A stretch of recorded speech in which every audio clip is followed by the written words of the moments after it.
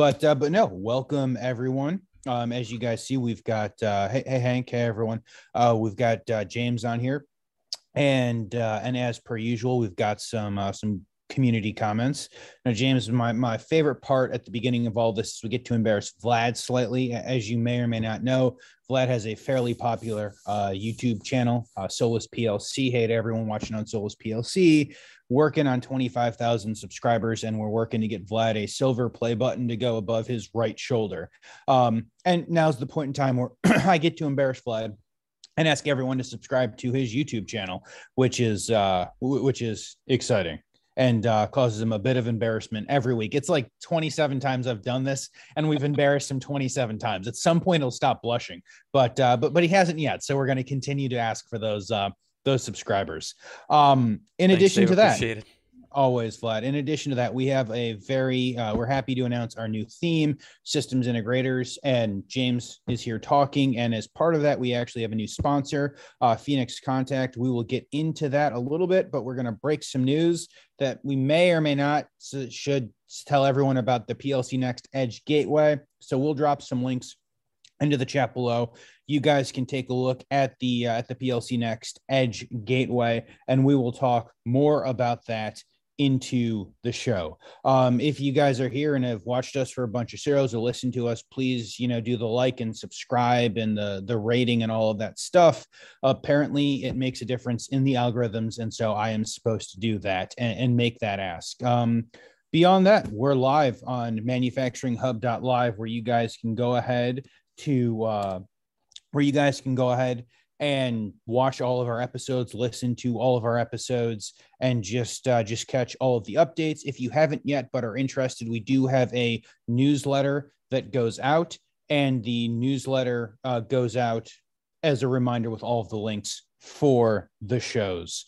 Yeah, that's about all I have before we jump in. Vlad, do you have any other thoughts? No, Dave, I think it was a thorough intro as usual. Please introduce the episode and our guest. Absolutely. Welcome everyone to Manufacturing Hub with me, Dave, and this guy over here, Vlad. We have made it to episode 34 and are talking about systems integrators. And we've got a very special guest coming all the way from rural middle of nowhere, Alabama, which is not where he's normally from, James Dean. James, welcome to the show. Thank you for being here. Yeah, thanks for having me. Appreciate it. Yeah, I'm sitting in a parking lot in Alabama. I had to come down for a project, and it was a spur of the moment. They wanted me to come look at some work, and here we are. So I'm in a Starbucks and a Dollar Tree, which is an odd combo to have together, but here we are. So yeah, happy to be here. I would like to point out, I feel like this is the most appropriate for the life of a systems integrator, right? Like we're starting out taking a phone call from a parking lot. I can't even begin to tell you how many times I wish to have a nice Starbucks Dollar Tree parking lot, or Starbucks Dollar General parking lot to find while out and about. So very happy to have you on. Thank you. What were you going to say, Vlad? No, I was going to say really appreciate it, James. I was going to say that's definitely, the life and what we want to talk to you about today. Systems integration, as Dave mentioned, is the theme of the month.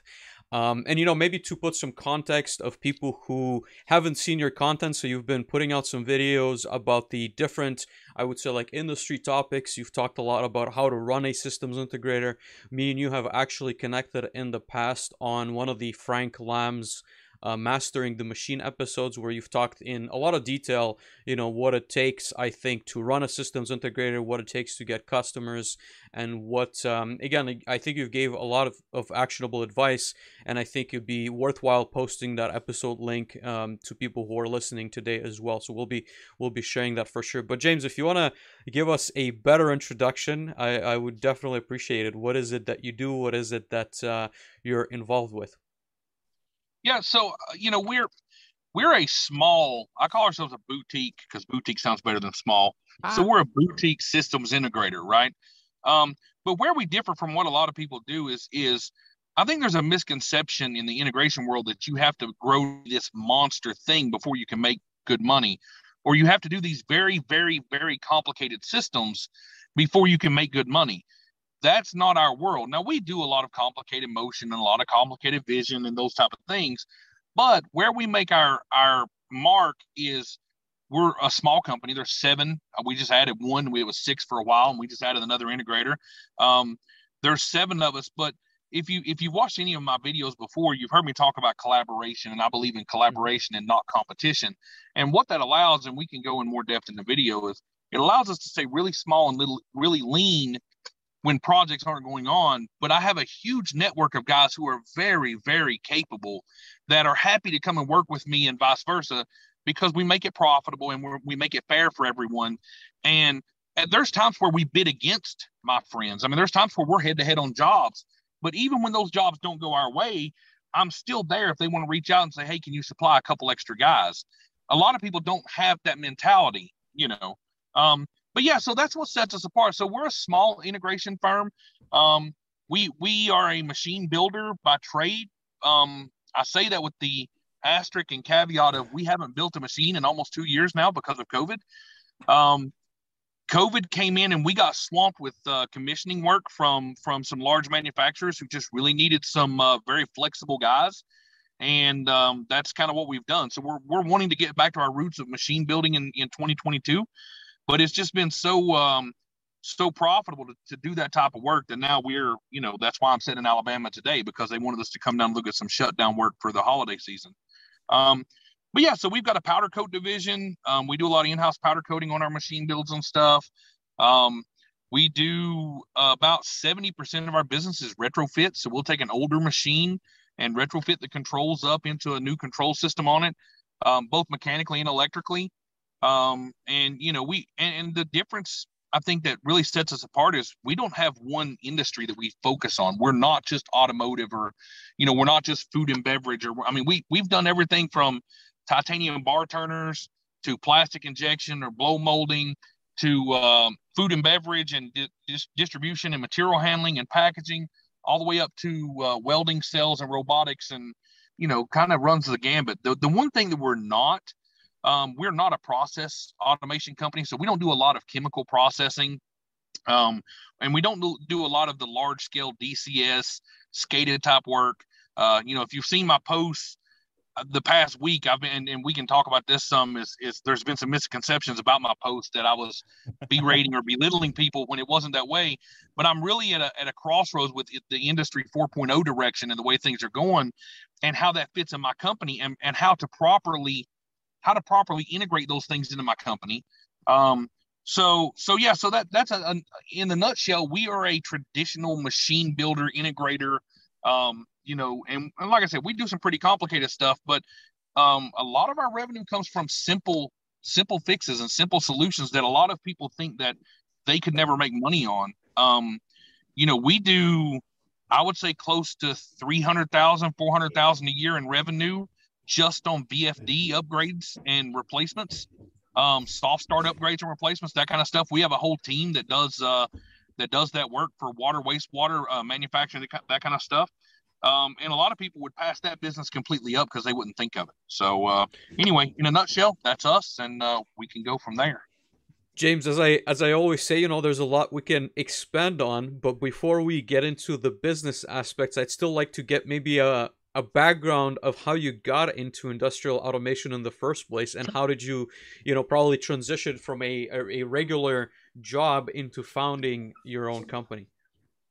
Well, you know, it's actually, I did it backwards, and that's why, you know, when somebody asks if I started it from scratch, I always want to detail that absolutely not. Appalachian Automation was started from scratch, but it's because I stood on the shoulders of giants, you know, and what I mean by that is my father was an integrator, you know, self-taught integration, learned electronics and electrical in the musical industry, and then in the satellite industry, doing satellite TV and things of that nature, and then got into manufacturing and stuff, and that's how he kind of cut his teeth on it. By the time I come along, you know, when I was 12, he bought me a Direct Logix. I think it was a 05 or a 105 PLC, little automation direct PLC. And he comes in and pitches it to me. And he's like, "Happy birthday, learn to make this thing go and don't smoke it." And that's pretty much all the direction he gave me, you know. But so I grew up in an automation family, and I didn't really know working for anybody else. I had never had a job outside of that. And in 2008, you know, I went, I think 2007, I was mid six figures, 400,000, 500,000 for the year in income. As a 23-year-old or 24-year-old, we were doing really well. And then in 2008, when everything crashed, we were surviving and things were going okay.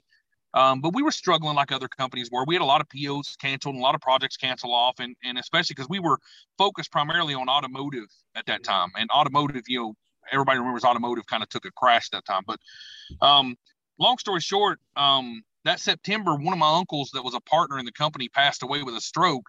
And then about a month after that, another uncle had his liver fail. And then that Thanksgiving, my father had a stroke.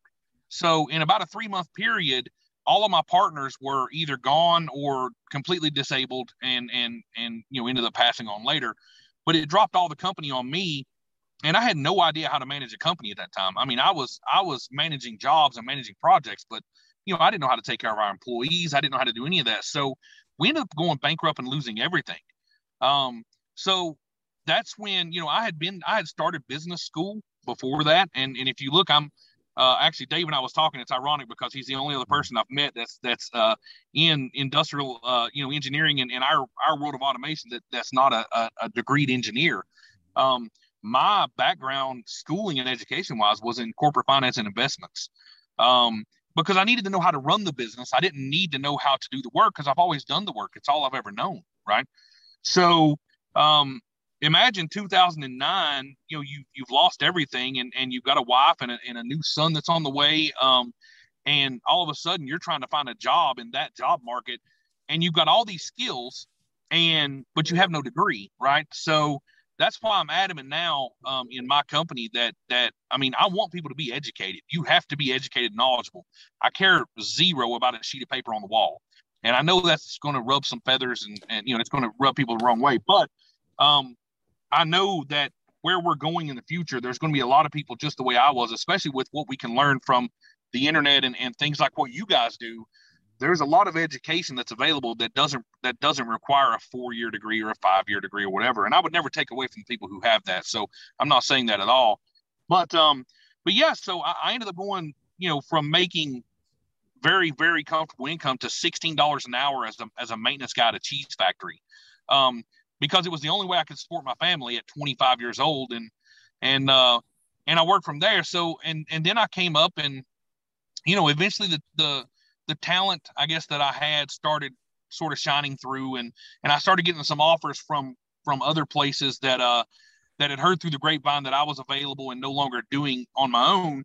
And I ended up landing with a company, small in comparison to company. It's still $1 billion company, but it's a company called Team Technologies in Morristown, Tennessee. It's a phenomenal company, phenomenal place to work. But the owner who founded the company hired me into his R&D department. And it was my dream job. I mean, I never thought that I would be back to where I'm at now as being, back into a company role and owning a company, because there I was a lead engineer over 5 plants. And it was just cool because I had pretty much unlimited budget, and he liked to tinker and play. So he would say, order a robot or order a laser and make this thing go. And how can we do this better? So for a nerd like me to come in every day and have a budget to just make improvements, make it better, I didn't really have anybody to answer to except, the high up management. There was no micromanaging whatsoever. It was perfect. It was a dream job.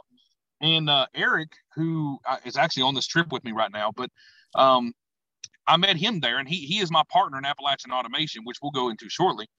But so the way Appalachian come to be was, while I was working at Team Tech, I had clients that were calling every now and then and saying, hey, one of your systems that you've done years ago has went down. Can you come in and check it out? Well, I had no way of billing that work. I didn't have a company. I had no way. But I'm thinking, I'm not going to let the revenue just go away. I'm not going to let the money go away. I'm a business guy at heart. So I started Appalachian Automation just as a side gig to go take care of some past clients. But then Steve, the gentleman I'm speaking about that owned the Team Technologies, he sold the company to a conglomerate, and it went very corporatized, which is not a bad thing. I mean, it's got its pluses, but it was no longer a fit from where I wanted to be. So one thing led to another, and I decided it was time to step out and do what I love doing. And it's been an absolute rocket ship ever since. Because one, I guess I grew a little bit, skills wise. Well, I grew quite a bit skills wise, but I also, I grew in my business mindset. If you come to my library at home, you won't find a ton of technical books. And I've talked about it on here. You guys are light years ahead of where I'm at technically. With the and you're going to have people on here that would blow me away as far as technical ability. I mean, I can hold my own and we do a good job, but that's my world is not knowing how every single component functions on Earth. I can't tell you what the 5th iteration of Bluetooth is. It's not my world. I don't know. But with that being said, if you come into my home, you're going to find 1,000 books on business and business management and capital flow and funding and so that's how it come to be. I mean, it did start from scratch. Appalachian has been mine since the beginning, but there was help there, not financial help. I mean, I went from bankrupt to where we're at now, all by just busting my butt. But I had people, close family members and stuff that dedicated the time to teach. And if you wonder why I do so much mentoring and stuff now for free, and I'm so excited to help some of these young people that I'm working with now bring their companies up. And I think we're up to 4 now that's actually been founded this year that I've had a role in bringing those companies up and answering questions. It's because I had somebody to do that for me. And I know that it kind of upsets some people that I put videos out that I teach some things that other people get paid to teach in some of the masterminds and stuff that they do. And I hate that I don't want to cause any problems, but I want to give back. That's what it's about. So I do a ton of mentoring. And the only thing I ask as far as payment goes, I've never asked for a dime personally, but I do ask that, if you feel like you've learned something, if you learned something today, I would love for everybody watching to make a donation of time or money to a charity that they care about. I donate a lot to St. Jude. It means a lot to me. So if you wanted to do that, you're more than welcome to. But that's all I ask. I'm happy to answer any questions or help anybody at any time. And I don't want any kind of monetary gain from it. I never will. So. Well, James, I certainly appreciate the introduction. I think, one of my interesting questions, and I think, a lot of people would benefit from this, but seeing from where you are now, what do you think is, I guess, a good foundation for an automation engineer just starting out? So maybe a little bit of technical knowledge, they've researched online what they're looking to do. They're looking to get into automation. They may not have, I would say, like a mentor, and they're trying to either get their first job or are in their first job. Like, how do you maybe grow that career the way you've done, and perhaps not even, jump into management yet, but just how to become better within the industry? So I think to start out, the first thing I would recommend, if I'm day one, if today I walk out of my job and I'm saying I am now in business for myself, right? Mm-hmm. The first thing I would do is I would go to my distributors around of whatever product you wanted to integrate. I was actually really excited that you guys are sponsored by Phoenix Contact, because we are bringing Phoenix into our fold heavily right now. They have been phenomenal with us. We do, I've done Allen Bradley and for decades now, and Snyder has been a phenomenal partner as well. We do a lot of Snyder products, but Phoenix with the PLC Next stuff, I think that it's a game changer. I think that it's going to be a game changer for a lot of people that sees it. I would love to have better availability. I know they're struggling right now like the whole world is. So I can't wait to get my hands on it and start really bringing it into the fold and start pushing it to my clients. But what I would recommend for young people, or not young people, but anybody who's on day one, is reach out to distributors and start building a relationship with those distributors. What you'll find, everybody except 2 of the major ones, and I won't name names because I don't want to throw anybody under the bus, but 2 of the major ones will be a little stiff about wanting to partner with you. But most of the rest are looking to increase their business. They're looking to find young integrators especially, and they will work with you. Not only will they provide a lead or some business opportunities for you, but they will provide pricing for you that's going to be better than what you could get if you just willy-nilly go out and try to buy stuff online or whatever. Pick some products, learn those products. I chose Snyder drives. That was really the first one for me, because I I realized that there was a huge opportunity with Snyder VFDs. They're some of the best products on earth. I mean, they really are. And Interesting. there was really an untapped market in my area for water, wastewater. Every time I went out to talk to these people, they had no one who could help them. And I could go out and make a $300 drive install where they're paying me $300 to install it. But once I learned that I could go to my distributors and I could get distributor pricing or OEM pricing on these drives, all of a sudden that $300 job became a $1,000 job because I'm making $600 or $700 off the drive, right? So what I would say is for young people starting out with, especially if they have they don't have a lot of capital, a lot of working capital, is get in with your distributors and start partnering and finding ways that you can help each other grow the business. They want to sell you products, but they also know that if they can open their clientele book up to you and you really are a partner, you truly are working with them to partner with them, then all of a sudden, man, you can really hit the ground running really quickly. And the other thing that I would say is, to be a systems integrator, you don't have to do really super complicated work right off the bat. You also don't have to, integrate anything right off the bat. So I'll tell you, one thing that we still do today, and I spoke about it with Frank, one thing that we do that generates a lot of revenue for us with our clients is we do what's called an obsolescence study. Mm-hmm. So basically, we go into clients' manufacturing facilities and we say, look, for an X amount of dollars, depending on the size of the work that's going to be done, we will go through your facility and we will determine what is obsolete. You give us the list of your machines that are your most important machines, your most critical processes. We will open every cabinet. We will determine what is obsolete. We will provide you a list of what is obsolete and what is a replacement. And we will provide you with what is becoming obsolete, what's going to go obsolete in a year or two, because every company out there has an end of life plan for their equipment, right? So what that does, it's a twofold thing. One, you get paid to do the audit, which costs nothing. It's a little bit of your time and some ink on a paper. So any engineer starting out can do this and make a few $1,000s to do the study, right? But here's the other thing it gets you. One, they provide you the list of the most important equipment that they're doing that they have, and then you provide the list of things on it that need to be replaced. So they don't see it as you selling them. You're giving them their list back that says, okay, machine 121 that you say is the most critical machine in the building has a PLC that's 10 years out of date. If it fails tomorrow, you're not going to be able to find one. So why don't we, in the next 6 months or year or 2 years, put it in your CapEx plan for Appalachian Automation to come in and replace that PLC. So now you've turned a single event of this audit that you've done into a whole pipeline of CapEx projects for the next 2 or 3 years. And they have the data driving that so that they know that you're not just trying to upsell them, right? Because that's their big fear. If you're there and you go in and you say, you should really put in this brand new widget, then they're going to look at that and they're going to be a little skeptical.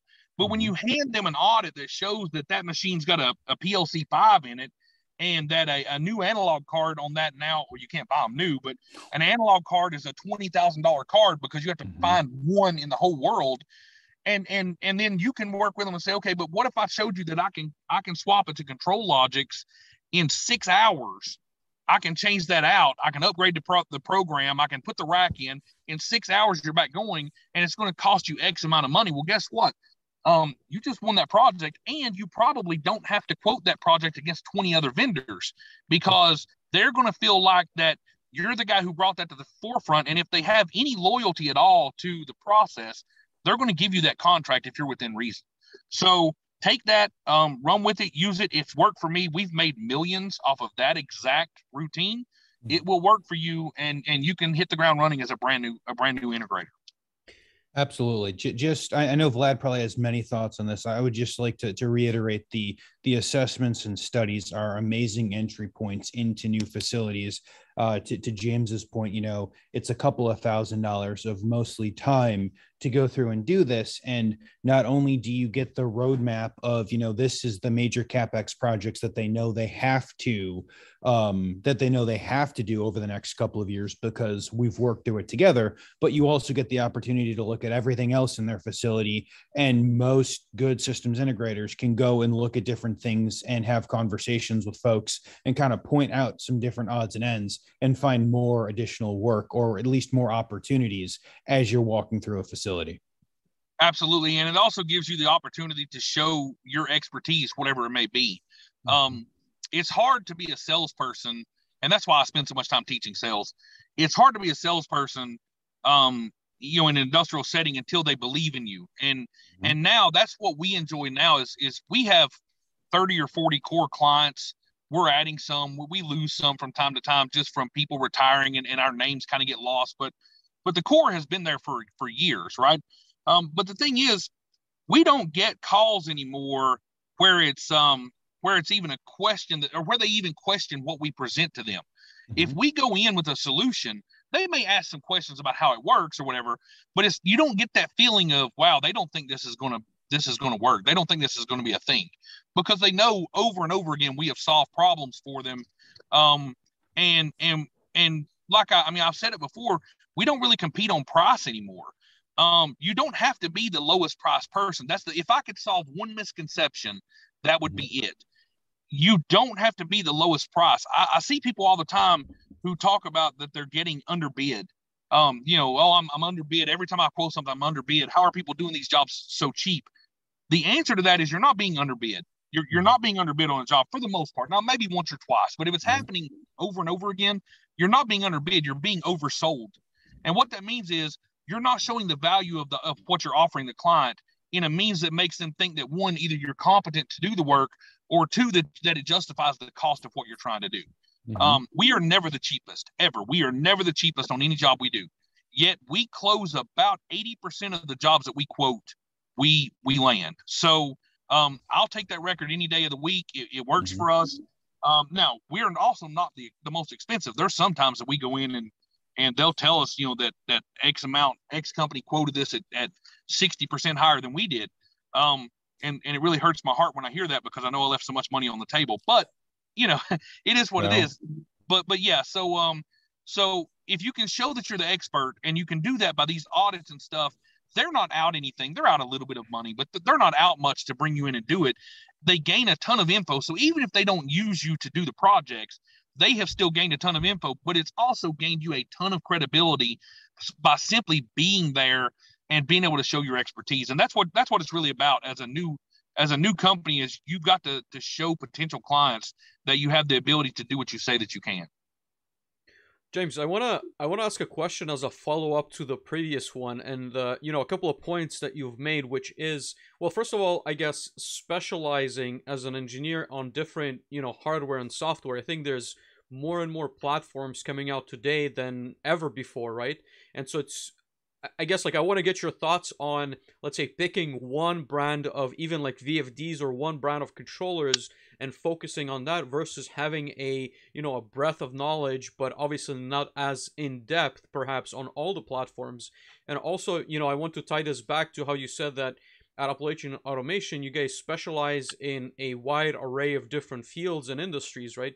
What are your thoughts around and again, because I'm drawing a little bit from my experience, you being like pigeonholed in, let's say, food and beverage or pharma just because you've gotten multiple years of experience with that specific industry. Like, what are your thoughts around, I guess, both of those similar aspects of specialization?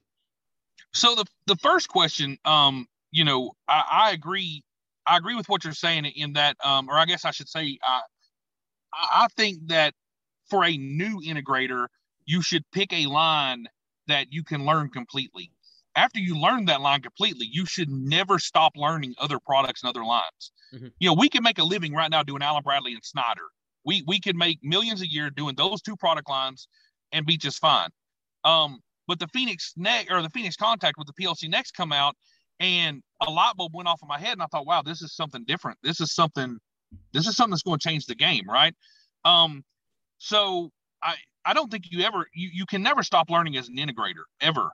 But I think you need to master a core set of components that you can trust. And the reason why I say that is, everyone will do it. Everyone has done it. But there's going to come a time where you order a widget that is supposed to do X thing, and you install it and you plug it up. And Modbus, for example, I know everybody can relate to this. So you buy a thing, it says it's Modbus TCP. You put it in, you go to hit the registers, and the register map is completely bonkers compared to what it should be, right? You can't talk to it. It won't communicate. You can't get it online. And by the end of the day, you hate this thing, right?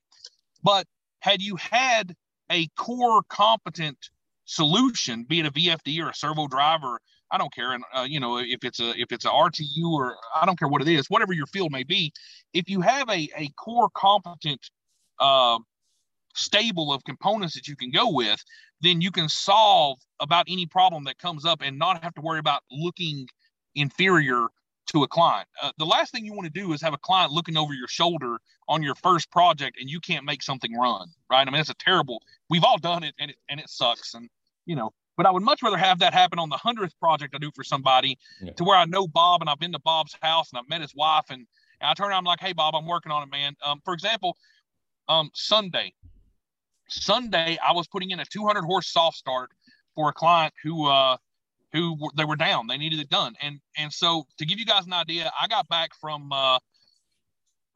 Montana last Sunday.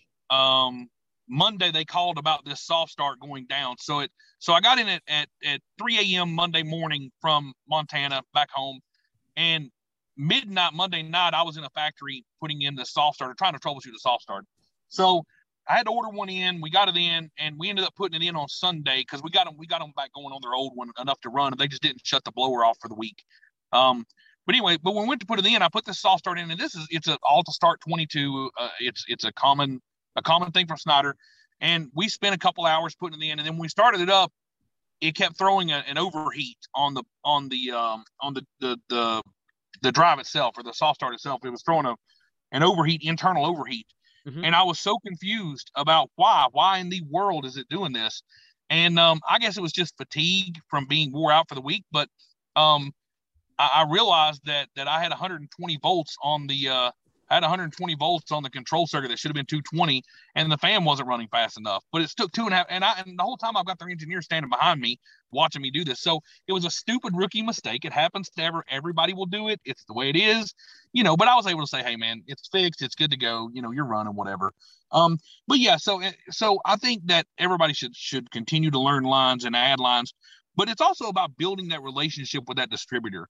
If you have, in our case, if you have a distributor that sells Snyder and Snyder or whoever, be it Phoenix Contact or whoever, if they come on board and they come and meet you, like for example, Phoenix really made a good showing with us. When I called them, and we can talk about the projects I've got a greenhouse project right now that's massive. That's where I was in Montana on. But when I called Phoenix and said, hey, look, I've got a ton of remote IO opportunity in this thing, and the PLC Next may come into play, they showed up with everybody. They told me they were coming, and they showed up in my shop with like 8 guys, and I'm thinking, wow, this is, I had guys from their networking division. I had guys from their IO division. I had guys from the PLC, from the HMI. All these guys showed up, and they put forth an effort to build that relationship. And if you've got somebody doing that, you should be loyal to that, right? Mm-hmm. So if you don't have to step outside of that, and I don't care what you integrate, I don't care if it's Mitsubishi or whoever, if you've got somebody that's a true dedicated partner to you, latch onto that and hold on to it. And I'm not saying don't learn the other stuff and don't use anything else, but build those relationships, because relationships matter. They matter a lot, And as far as the second part of your question, you ask about industries, and I think as you age as an engineer, this is, I'm just now turning 40, but this is year 28 for me, because I started when I was 12. So, I've seen a lot, and I've done a lot. So now, I have enough knowledge mechanically and electrically to take on really a specialized, or I guess a special situation with us, is that we can take on those kind of endeavors where we're jumping out there into whatever. And the reason why is because once you reach a certain point with your education and your knowledge, right now, I don't care what plant calls me. It can be a process I've never seen before. It's all the same stuff. I mean, we're looking at the same equipment everywhere we go. So if we go in and what I tell my clients is, if you have someone there who can explain what they want the process to be, I can't, I don't know every process out there. No one does. But if you have a process engineer that can tell me what it's supposed to do, the controls are the same. It's all going to be the same thing. We're moving something, we're shifting something, we're flowing something, we're measuring something. Every single industry has the same exact controls that we're working with, right? So don't be afraid to jump out and branch out. But if you find that you are an absolute expert in, fluid transfer or something, then specializing in that is not a bad way to go. The only problem that happens, and it's what we learned in 2008 when we crashed, was that we were pretty much strictly automotive conveyance. That's what we did. We did smart conveyors for automotive, and we were one of the first companies that did smart racking and like RFID tracking and stuff. And we were one of the first ones doing some Cognex camera stuff back in the day. We kind of really jumped in heavy into some of that back then.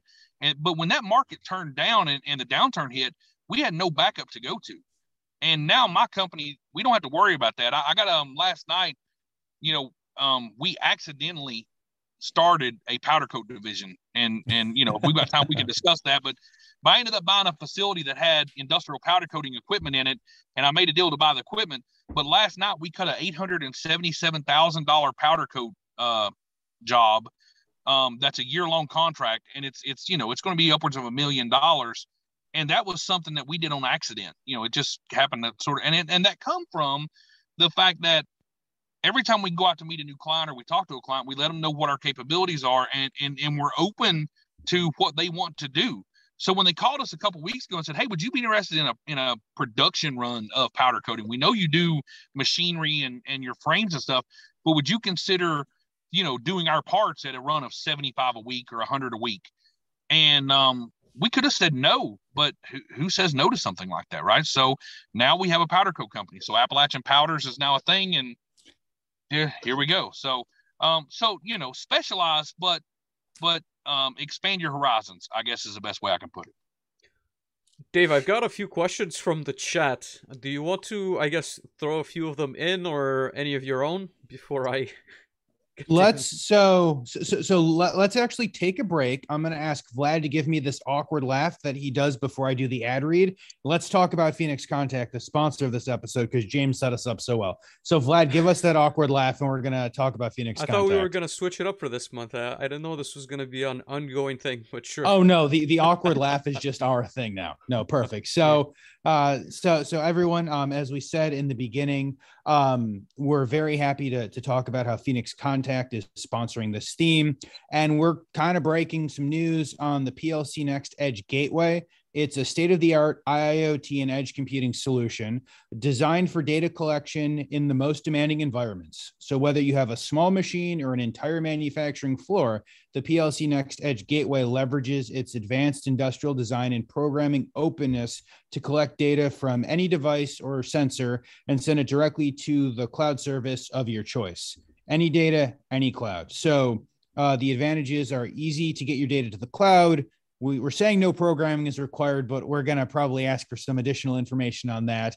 It's cybersecurity ready, compatible gateway CPU products and required accessories, compatible IO products, compatible network and communication products. And I'm going to go ahead and launch what we learned Monday or Tuesday morning is kind of sort of a world exclusive for the Phoenix Contact webpage of the US Edge Gateway.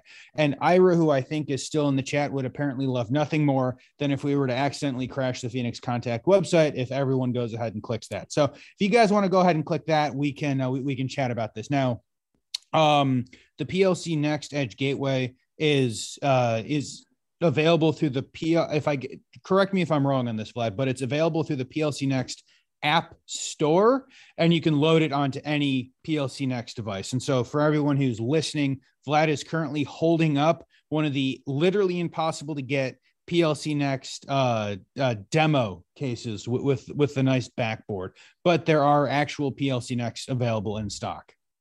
I'm crazy jealous, by the way. We can arrange something, James. We'll talk. No, James, we literally cannot arrange anything because there are literally none to have. We had this question that there are none of the backboards to have. Yeah, I've been begging. So I've been begging to show it to some clients, and they're like, listen, we would ship you ours. Like Phoenix said, we will ship you the ones that our salesmen use, but we've already given them to somebody. So it's a weird situation to be in, but I cannot wait to get my hands on it.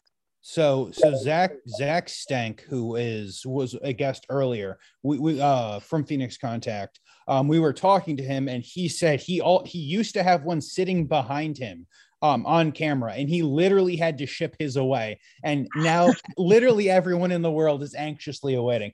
I'm almost wondering if it's not an opportunity for Appalachian Powder Coating to, be able to make some nice looking backboards with some holes drilled in them.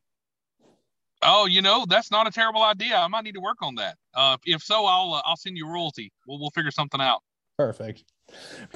New breaking ideas here. Ira's pulling all of his hair out if he's currently listening. I'm sorry for what we've done, Ira. James, we had a few interesting discussions in the LinkedIn comments section, but I want to read, one of the latest questions, and then we'll kind of work our way backwards. So Sandro asked an interesting question. He's like, "Why do you do what you do?" And usually he says the answer is money. How much is enough? So that's a good question. It's for me, it's not money. It's really not. I could quit now and be pretty well comfortable, I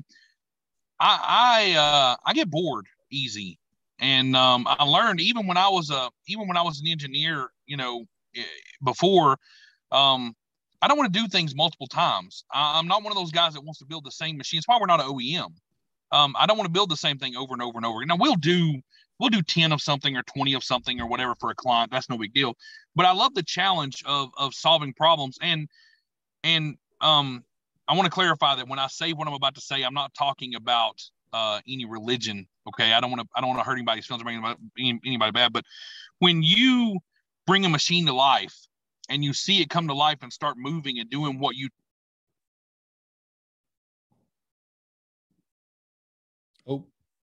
sounds like we may have lost James there. That was the most perfect cliffhanger moment. Yes. But he's back.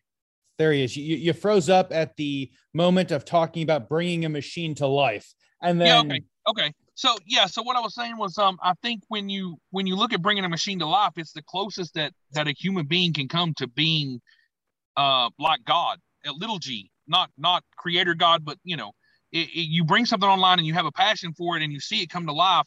The fulfillment with that is something that's hard to find, and it's like asking why Tiger Woods still plays golf. Well, he plays golf because he loves golf. He doesn't need the money, and I don't even think he likes the fame anymore.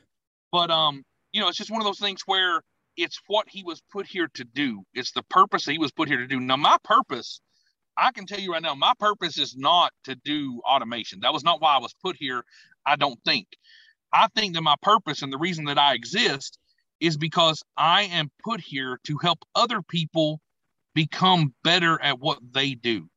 I excel at customer relations, and I excel at not really the sales process, because I don't want to sound like a salesman, but I excel at being able to teach people how to be personable enough to build relations. When I say that I have relations with my clients, I don't mean that it's I'm just a salesman to them or whatever. I mean that if they call me at 2:00 in the morning and they're down and I have to get on a plane right then, I will be on a plane right then going to where I have to go. Montana, we got up there and ran into some issues and it was out of our control, but we were supposed to be there for 2 weeks. I stayed in Montana for 2.5 months, and put everything else on hold. Everything goes on hold for that client. So my purpose is to get people, I want everyone around me who knows me to say, like, I guess when my final time comes, if there's a eulogy given, I want everyone to say that he helped me become better at what I do, at what my passion is, whatever that may be. And that's my thing. So, but I love automation. I love doing it. I left it for a little while. I went into real estate because I also have a real estate business and own some rentals and stuff. And I love that side of things as well. But my mind wouldn't slow down and my mind wouldn't stop. It always came back to wanting to build something, watch something move, make something happen. And that's it's just what I'm meant to do. It's what it is. And as far as how much money is enough, I think at the moment that you find that you are happier giving money away than you are making more, then you're probably where you need to be. But now that's kind of where I find myself is we've got the hobbies and we can talk about those. I enjoy drag racing and I'm looking to buy, I want to get my pilot's license and get into aviation, private aviation, in the next year or so. And so I've got some hobbies and stuff that I love, but I really love knowing that if I see somebody that needs help, Holly and I both, we do what we can to help anywhere we can. And I couldn't do that if I was still an engineer, not making what I currently make. And so it allows us to do some things. I think, I read a book one time. I think it might've been Dave Ramsey that said it, and whether or not you like Dave's advice or not, it's a different story. But I think he said one time that if money was the root of all evil, then only the evil would have it. Right. That was pretty much his point.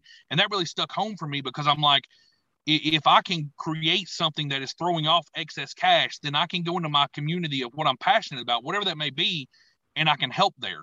And now I've learned that through doing things like this and through mentoring and helping others, I can exponentially increase what is being donated and given by turning my knowledge into wealth for others, which then in turns wealth for those things that they care about. And I would never say you have to give to this or you have to give to that, or I don't care if you give it all. I mean, it's really it's a personal relationship that you have with your community. But that's a pretty cool feeling to know that you're to the point where you can help that. So yeah, I completely agree, and I really like your answer that it's definitely not about money. Like for me, it's been watching all the how it's made videos and knowing that that's really what I would like my days to be, like learning the process and trying to like always be on the learning curve, so to speak, like always trying to understand things, always trying to implement different ideas. And that's really kind of like what I've really enjoyed about manufacturing, because I think you've mentioned that too. There's never really a dull moment. It's never the same. It's always changing. There's always something different to do. But I want to follow up, James, on your answer there and ask you about the sales process. I feel that personally, at least, and I know that many engineers, I feel, struggle with that aspect, I would say, of business. If they are looking to, for example, like you were saying, go out and talk to a distributor or build some kind of a relationship with an OEM, even, reach out to different factories, what would you recommend? And I know we're not at the book segment yet, so maybe, don't just throw us out like a book that you would recommend, but how do you learn the sales process as being, maybe not intuitive to oneself? Yeah, so I think a lot gets lost in the sales if you go and you listen to certain people speak, or you go to YouTube and you listen to these salesmen that are on there. A lot gets lost in the personal relationship side of the sales. I think to become successful in what you're doing, as we spoke of earlier, you have to show that you're competent in what you're trying to do. But I think the bulk of the sales process is shutting your mouth, honestly.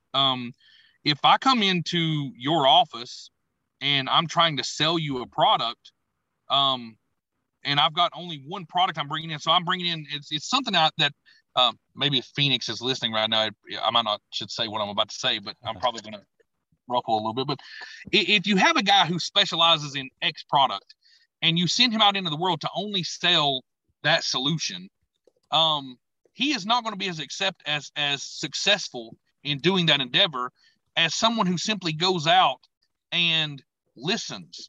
And what I mean by that is, if you want to increase your revenue tenfold tomorrow, learn how to and I've posted this before, learn how to properly use the word, how can I help? That question alone will make you a fortune. Ask that question and then shut up. If I come in and see you and I introduce myself, I'm not going to give you this long diatribe of what I am.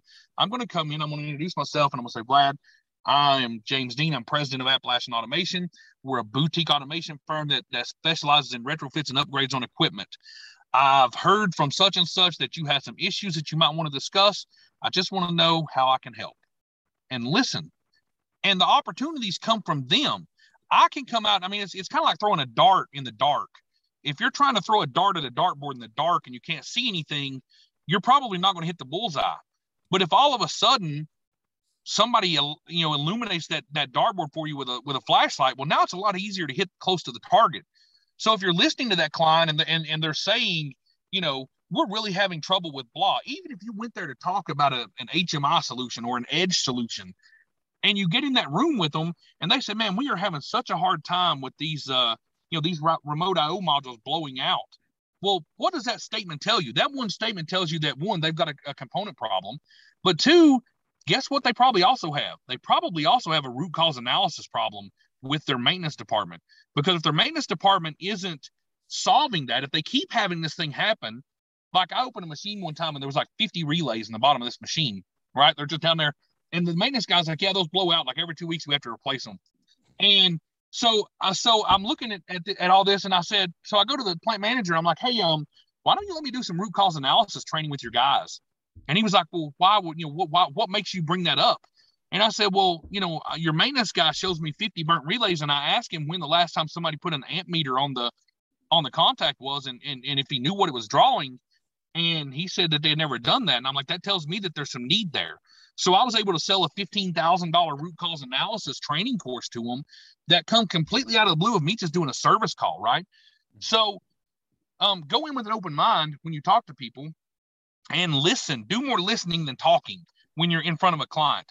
I went in. So the part that I didn't tell you is when I lost everything, I knew that I had to become better at sales because that's what my father was great at. And I was just a tech with the company. So I went into car sales for about 6 months, and it was the worst 6 months of my life. It was terrible, but I knew that it would put me in a high pressure environment to learn. I also did life insurance for a little while. And then real estate. I like I said, I spoke about real estate. I wanted to learn how to sell. I didn't really know I was going to come back to industrial. I wish I could say that it was all a big master plan of mine to go out into the world, but I really wanted to learn how to sell. And what I learned in the automotive industry, one of the things they tell you, by the way, if you go to buy a car, you'll learn this, is the first one to speak loses. I don't know if you've ever heard that, but basically what that means is when you're negotiating or when you're talking about something, present what you're presenting and sit there. And the first one to speak is the one that's going to cave and give in. So that's why if you go to a car dealership and they present you a paper that has the terms of the car on it, then they just sit there like a lump on a log, and you're like, why is this guy staring at me? He's waiting for you to respond so he knows what to do. So anyway, so yeah, as far as the sales path goes, go in with an open mind and listen. And of course the hard part's getting through the door, right? Getting into the door to discuss something. Well, guess what? If you use those distributors that I talked about earlier, they already know a lot of contacts there. I guarantee you, if you go to one of your local distributors, they know 10,000 people at these companies that they can get you a lunch set up. They can get you a lunch and learn setup where you go and demo those products. They can open those doors for you in that partnership, and they'll be happy to do that. And it gives you credibility because, Vlad, if you and I go out tomorrow and I take you to one of my customers from the last 30 years and I introduce you and I say, he is a specialist in, whatever your expertise may be, you instantly have credibility with that person, right? You just borrowed my 30 years of credibility. I loaned it to you. Now, hopefully you're not going to let me down, but I loaned you that, so that you can have that foot in the door. Those distributors will do the same thing. If you have a distributor that's sold products to a manufacturing facility in your area for the past 15 years, and their salesman takes you in and says, this is a new young, or not even young, but a new integrator in the area. And I just wanted to introduce you and see if you had any work. Guess what? Now you've got an in at that company. So then you start building that relationship. That's where your lunch and learns come in, and taking them out to lunch comes in. Helping them, offer to come in and troubleshoot stuff. We do a lot of stuff for free. I know that's a sacrilege to say, but I've got clients where if they called me right now and said we're down, I'm not going to wait for a PO to be issued. I'm not going to wait. I mean, we're going to go and get them going. And a lot of times I just say, man, especially if it's a 15-minute drop in, I'll drop in, I pull an e-stop out. That happens sometimes. You drop in, you hook to a PLC, you find something that, there was an input that was removed years ago and it was forced. And then all of a sudden they had a reset and now it's no longer forced and it shut them down. One, you fix that where it don't do that anymore. But then you go home and you just tell them, guys, look, this one's on me. Have a great night, go on. It's constantly building that rapport to know that it's a partnership between you and them. When you get to a level that you've built that rapport up enough, then they will no longer call 10 people to quote something, because guess what? They don't want to do that. That engineer sitting there, or that plant manager or the president or whatever, he just wants his stuff working. He's not going to say, well, I got to call Appalachian and then I've got to call this integrator and that integrator.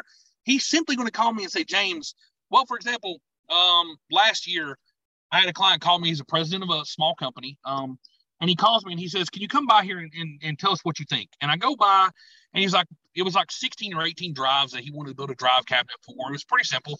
And he said, what do you think it would take to do this? And I said, I don't know, man. You're probably talking, I don't know, 80 grand, 100 grand for me to build the cabinet. I mean, it's just, it's a pretty sizable little task. And he said, cool. Can you do it now? And I'm like, yeah, we've got the time to do it.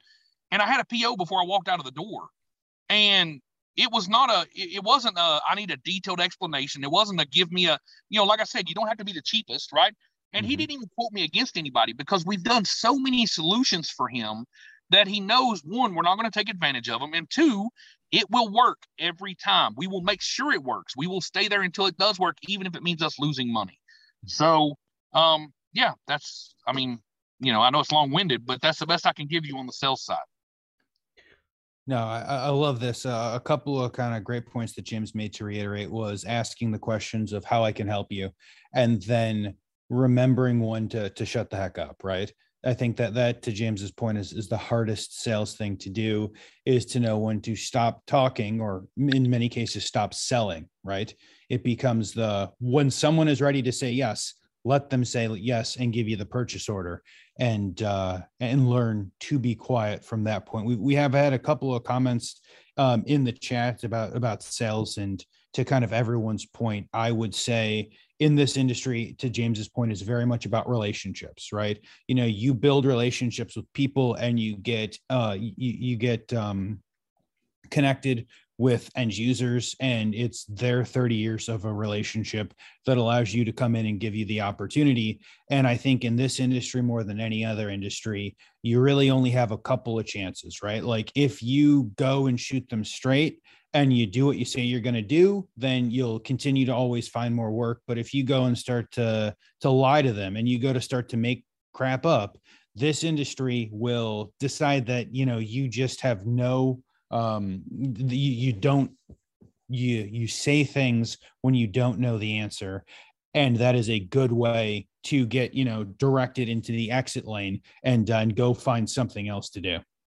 I would much rather have someone come to me that's working for me, for one of my clients, or myself going to a client. Things happen. Things go bad. If you were to accidentally hook something up wrong and smoke something, I would much rather you go to them and say, guys, look, this is what happened. This happened. Or if you spec something wrong and you go to them and you say, I missed the ball on this one, guys. I thought it would run this and I missed it. I promise you, if you go to them and shoot straight, they're going to work with you to solve it, but they're also going to be much more apt to use you in the future than if you step back and say, well, your guys told me that this is what you wanted, and then you throw everybody under the bus. And lots of times protecting yourself because you don't want to look like you made a mistake is the absolute wrong thing to do. Just go for it. Everybody there, you may have some people upset, but at the end of the day, no one bats 1,000.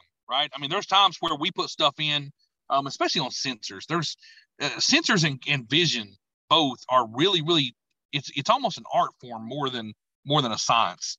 You put a vision system in and it works great on the bench, and then you get there and the lighting is messed up, or you find out, for example, we had one not too long ago that we didn't know that they kind of did lights out manufacturing, right? So the lights were on and everything's great. But then at like 2:00 in the morning, they shut down half of that plant, but this line stays running and the LED lights above head go out. And they're calling and they're like, man, this thing is crashing at like 2:00 in the morning every morning. And we go there and I'm like, this makes no sense. It's running perfect during the day. What is happening at 2:00 in the morning? So I pulled up a chair at 2:00 in the morning and sat there. And when it got calm and everything got still, the light went out. And I was like, oh, okay, it makes complete sense. So, so, I mean, we crashed a bunch of tooling before we figured that out. But, it was something as simple as that. So yeah, be open. I think we all have those stories, just sorry on that point. We've all had those unfortunate moments happen to us. Yeah, it's constant. It will be constant. You're going to feel like you're the most subpar engineer that's ever lived. But it happens. I mean, it is what it is. So. Absolutely. We are running, as I promised James, this would be about the time that I say that we're running over.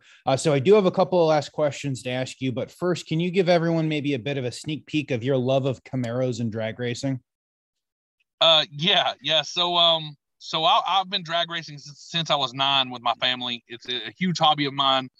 And when I was a kid, the third gen Camaro, and the Firebird too. So think Knight Rider right around that time, Mm-hmm. So I always wanted one when I was younger, and that car was my dream car. I mean, everybody had the Lamborghini Diablo on the wall. Remember at the school bookstore, the mm-hmm. book fairs, you got the Lamborghini poster. Mine was a third gen Camaro. It's what I wanted. So I got out of racing for 10 years. When my father passed away, it just wasn't the same anymore, and I got out of it. But now, year before last, my son is getting up. He's 10 now, and he started really being interested in cars. And I remembered that when I was drag racing, I was always with my dad on Friday and Saturday nights, and I was not out causing trouble as a teenager. I wasn't out doing things that other kids were doing. And it taught me a ton of mechanical aptitude, and it also taught me camaraderie and competition. And, I mean, it says something in the racing world whenever, your competitor breaks and you go and help them fix their car, because you're going to run them the next round, but you're going to help them fix their car and compete against you, knowing that a championship is on the line. Mm-hmm. That says a lot for us. So it taught me a lot of morals, and it's just something we do as a family, and we love it.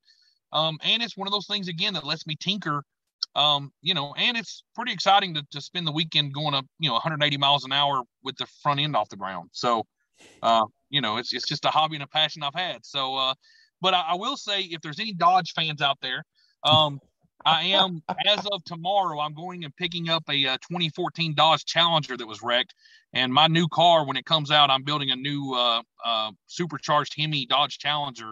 That will be my next drag car. So the Camaro's not going anywhere. I'm going to keep it, but we're going to swap over and run Dodge for a little while. So interesting.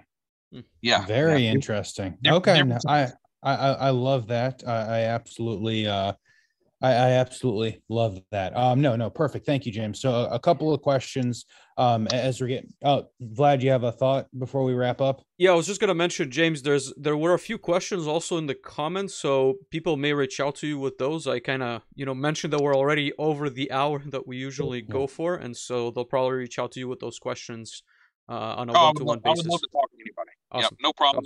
I'll answer any question I get, and I can't guarantee I'll have the right answer, but I'll give it my best shot. So I appreciate that. Go ahead, Dave. Yeah, no, perfect. Thank you, James. And so kind of the questions we ask everyone is, James, who should reach other than everyone?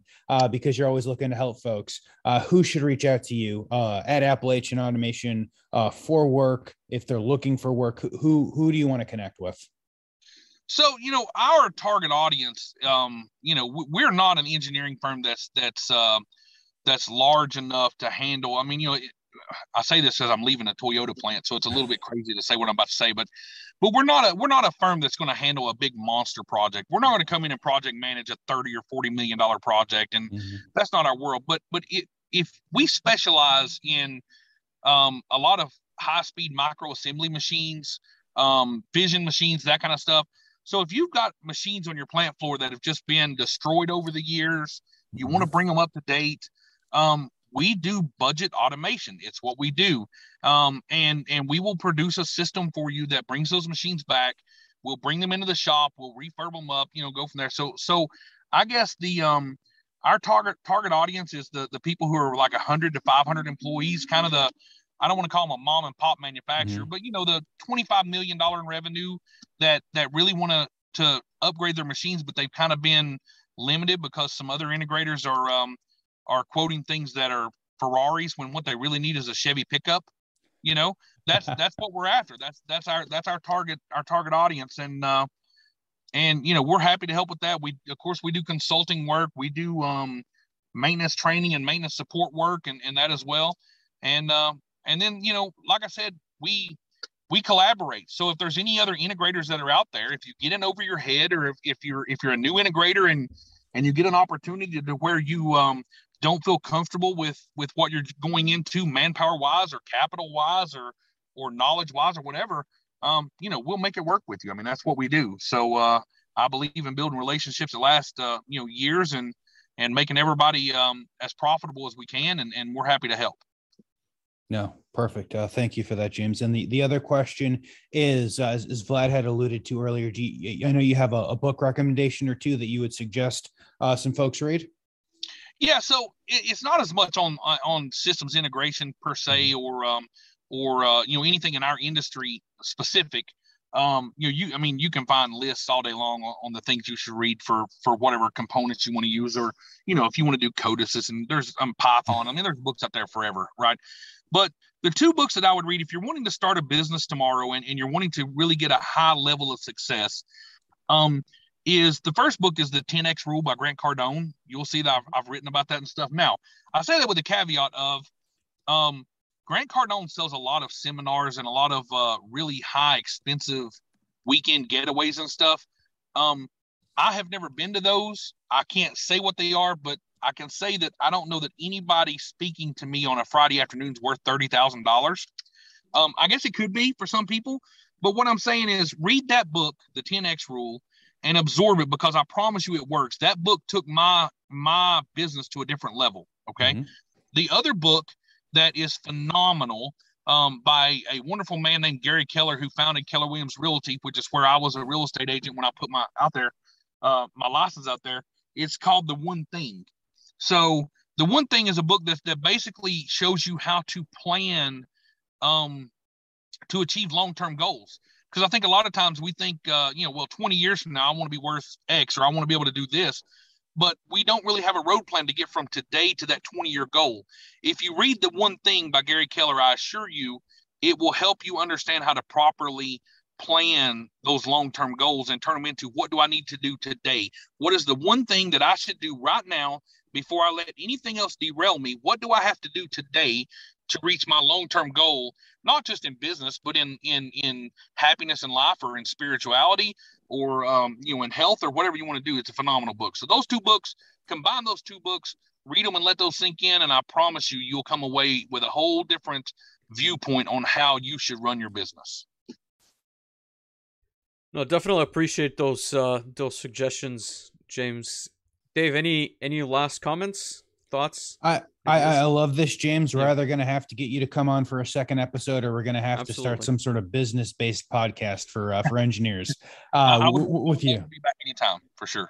Awesome. No, perfect. Thank you very much, James. Thank you, everyone. Again, this has been episode 34 of Manufacturing Hub with me and Vlad. You guys can catch us live on Wednesday evenings, East Coast time, and you guys can check the new podcasts as they drop Thursday evening. Until next week, we'll see you all soon. Thank you. Thank you. Bye-bye.